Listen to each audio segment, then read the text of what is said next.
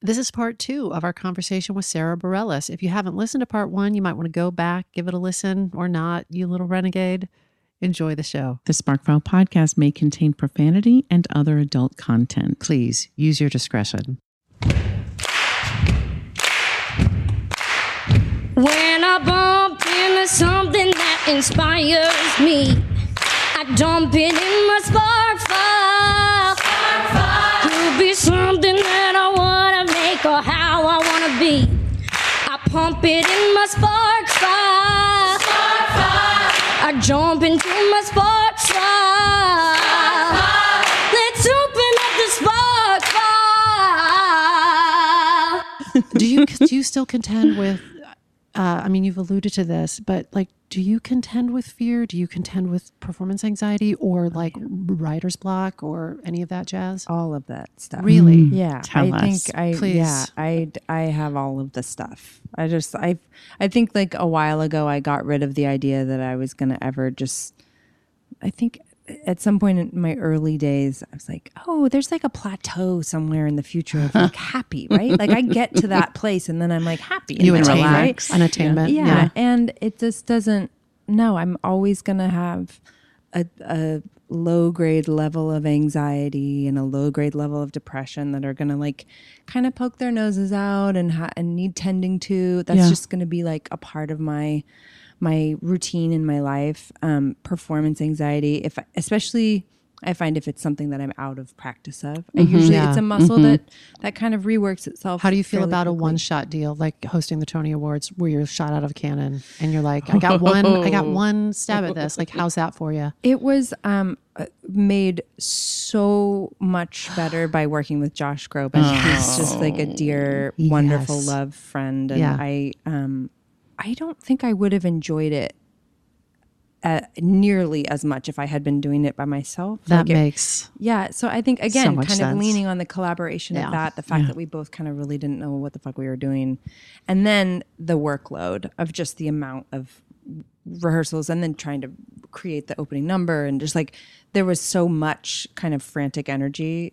And I think I was still in the no, I wasn't in the show. Like I was doing something else at that time too, where I was like, wow. Yeah. How is this you didn't happening? have time. You had to keep moving. Yeah. Sarah, when you reflect on what you've created so far, what have you created that you're most proud of, would you say? I think it's Waitress. Yeah. I think that's the thing that it was just such a sea change for me in my life. And I have been, it reunited me with my very first, sort of artistic love, which was musical theater. And it was such a fulfilling experience. I mean, it made me want to tear my hair out. Don't get me wrong. It was really hard and awful at times too. But I think that's the thing that I've watched, kind of the resonance. And I think because that's what theater does in this most precious way, is that the storytelling of that and watching kind of like the ripple effect of this story, which I don't claim, that's Adrienne Shelley, this genius who got a second life in this show. But yeah, I think that's the thing that I've made that I'm like, good job. Good us. job, you. Can you trace it back to the original spark for us? So when did it come to you? How did it come to you that you were like, I think this might be my next project? I had just come to New York. I was on a 1-month Rumspringa. Yes, you little Amish son of a bitch. And I came to just have a month of fun in New York. I was bored in LA and living very comfortably, but just kind of bored and unalive. I came to New York. I had this wildly exciting, adventurous month-long vacation. Met friends and went out and saw shows and took meetings. It's when I met my the literary agent at my agency who encouraged me to write a book. She's like, would you ever want to write a book? And I'm like, yes. Oh my God, I forgot. That's not on the list. You're a goddamn author. I am an author. You've got to fuck yourself. Jesus Christ. And that's when I met Diane Paulus, was during that month, and we had lunch. Was it like an artistic setup, or was it just social? No, it was an artistic setup. Okay. I wasn't aware of who she was. And then meanwhile, after the lunch, I'm like Googling, going like, should have Googled before lunch, Sarah. You didn't Google before? No, this is one of my issues. vacation. I am a deeply disorganized person. This is not. You still get a ton of shit done. I do get a ton of shit. I'm a really hard worker, but boy, am I good on the fly. It's working. It's great. So you met with Diane. So I met with Diane. We had lunch, and she told me about the film, which I had not seen. And I had been thinking that I would be pursuing a theatrical opportunity as an artist, like to step on stage as an actor. And the idea that it was like, do you want to be involved as a composer, someone behind the scenes? That was really curious and scary and interesting to me. And I said, let me think about it. And I watched the movie, and it was just this kind of, it just felt like an experiment. I was very open with her about saying, like, I don't know that I can do this, but I'm willing to entertain the idea. So let's just be honest with each other. If we get down the road a little bit, doesn't feel good, doesn't work, we just shake hands and move on. But then I didn't like it until almost a year and a half into the show. The work you were making? I didn't like what was happening. I didn't like the process. I didn't like the stuff I was making. Really? I felt really disconnected. What couldn't tell if it was good or not. There just was this moment. I actually remember talking to my friend Andre Catrini, who's a wonderful Broadway composer or theater composer as well. And, will eventually be on Broadway. Sorry, did I mess up this stuff? You broke the podcast. And then we were just talking about the songs of the show, and I think we had even done a first iteration of a little workshop or a reading at that point. And I just realized in the moment, I was like, oh, I guess I care about this now. Like I really, I actually really care about this. I think it felt like this very opaque thing for me for a long time. I just want to underscore this, that you just went from like a year and a half of like, I don't really like this, to it being your favorite thing you've ever made thus far. Yeah. I just want for anyone listening, and anyone who gives a shit, like that's a big turn. Oh, I just wanted to, that is a lesson that I felt. Now writing this book of essays was kind of happening concurrently. And that is the biggest lesson I took from that, is that you can love something that's really difficult.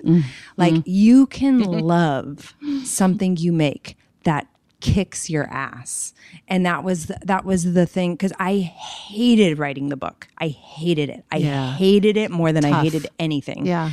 And then I got to the end and I was like, wow. Look at this book. And I just like really love the thing that came out, but I hated the process making was it. tough. Yes. And if we stop when we feel uncomfortable, nothing gets made. You know, we would also, none of these amazing works that we feel proud of ultimately would ever happen if we stopped every time we felt, you know, like an uncomfortable feeling or a sad feeling or a depressed feeling or a disconnected feeling. And we talk about that a lot in our workshops of like, you have to go through that to the other side. You know, if we stopped every time it felt meh. That's right. I'm going rogue. Yeah, Cams. do it. Is there a place where you look for creative inspiration? Like, are you just always sort of like on the lookout for potential like hooks, lyrics? Like, is there any place that are you doing this consciously? Is it always running in the background? I think it's kind of it's a more of a subconscious thing. I don't have the spark files for me. Like I don't have that thing that I go back to. I'm very kind of in the moment, like sort of open the portal and see what comes through. But you also said you're good on the fly. Yeah. And I've heard you say, like, you'll just be like, I'm going to put my hand on the keyboard. I'm just going to lay them down and see what little plink plonks come out of it. Yeah. Yeah. I don't know that that's actually the best mode of operation, but it is kind of that tasty disorganization though. Tasty disorg. That's right. What is one of the biggest failures or challenges that you, besides that song you sang for your high school class, but it might be that, like, it might be that, like a big challenge or failure that you faced, and how have you processed it?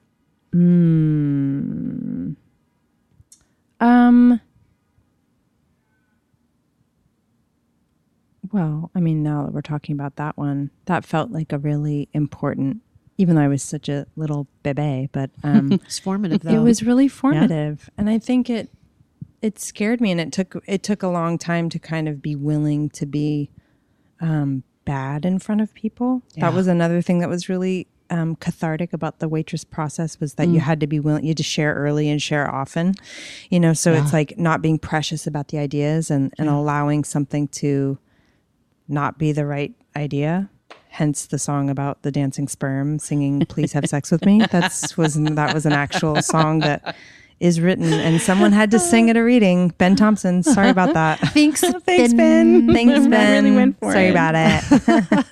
And then how do you process it? Like, how do you, for people out there, we're talking a lot about like being brave and doing these things and doing it even when it feels meh. Like,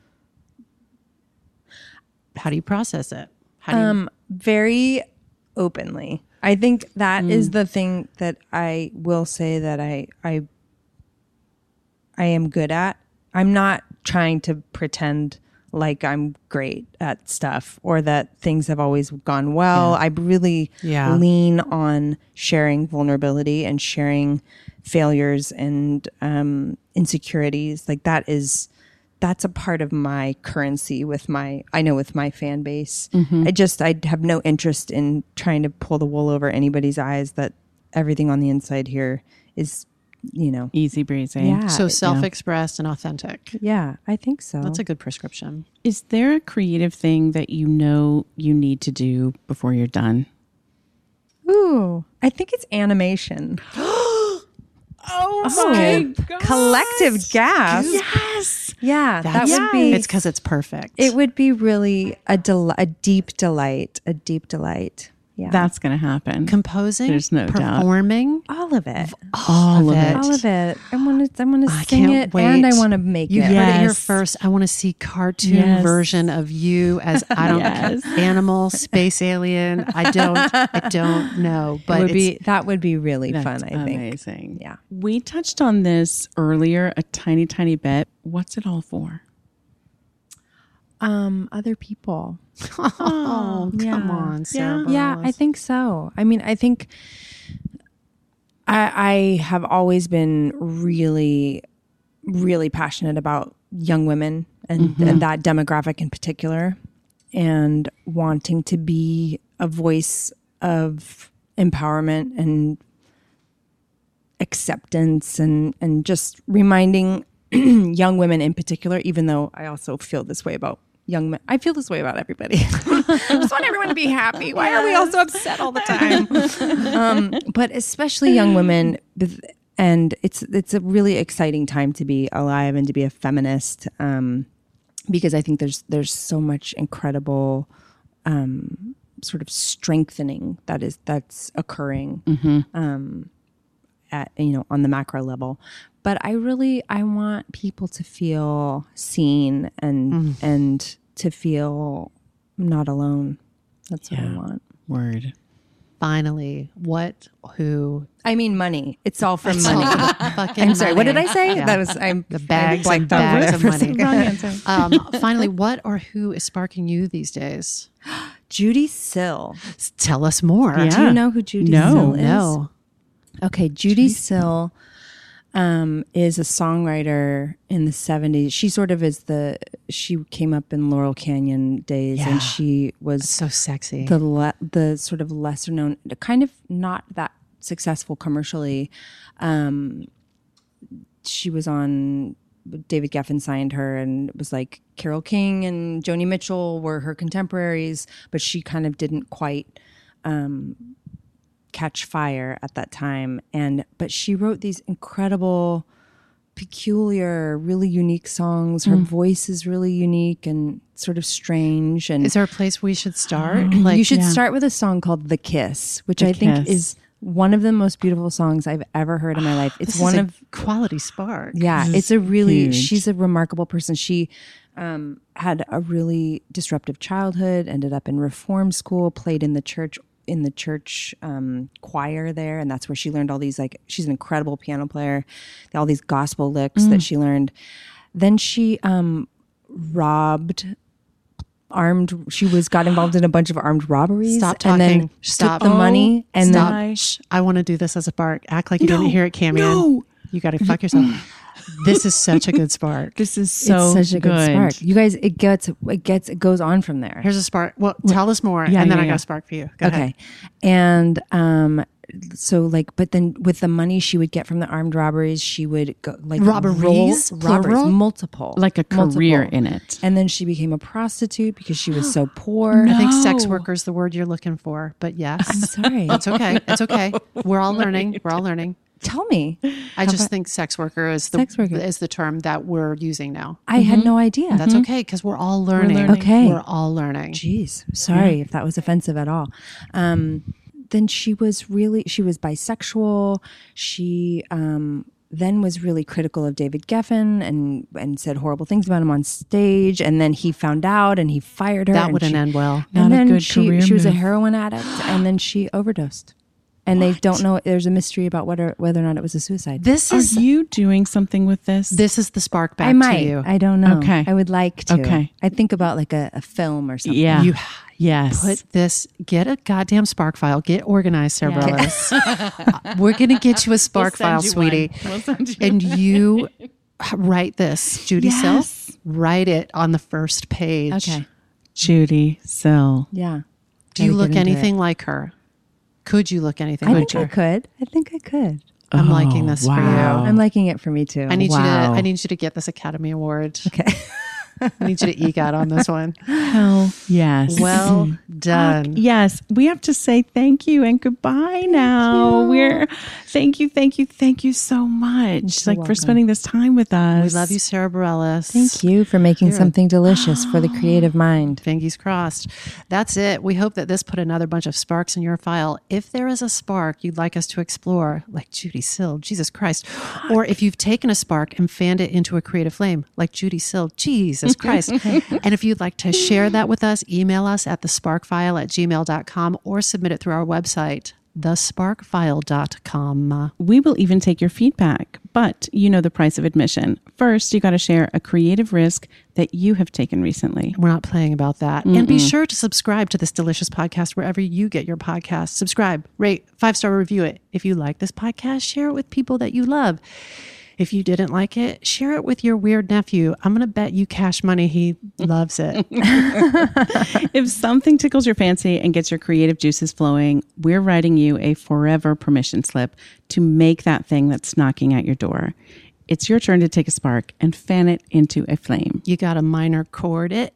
You got to soundboard it. You got to record it. And then you got to export it. You got to take it and make it. Bye. Bye, Sarah. Bye, Sarah. Thank you so much. Oh my God, we love you. When I bump into something that inspires me, I dump it in my spark file. Could be something that I wanna make or how I wanna be. I pump it in my spark file. I jump into my spark file. Let's open up the spark file.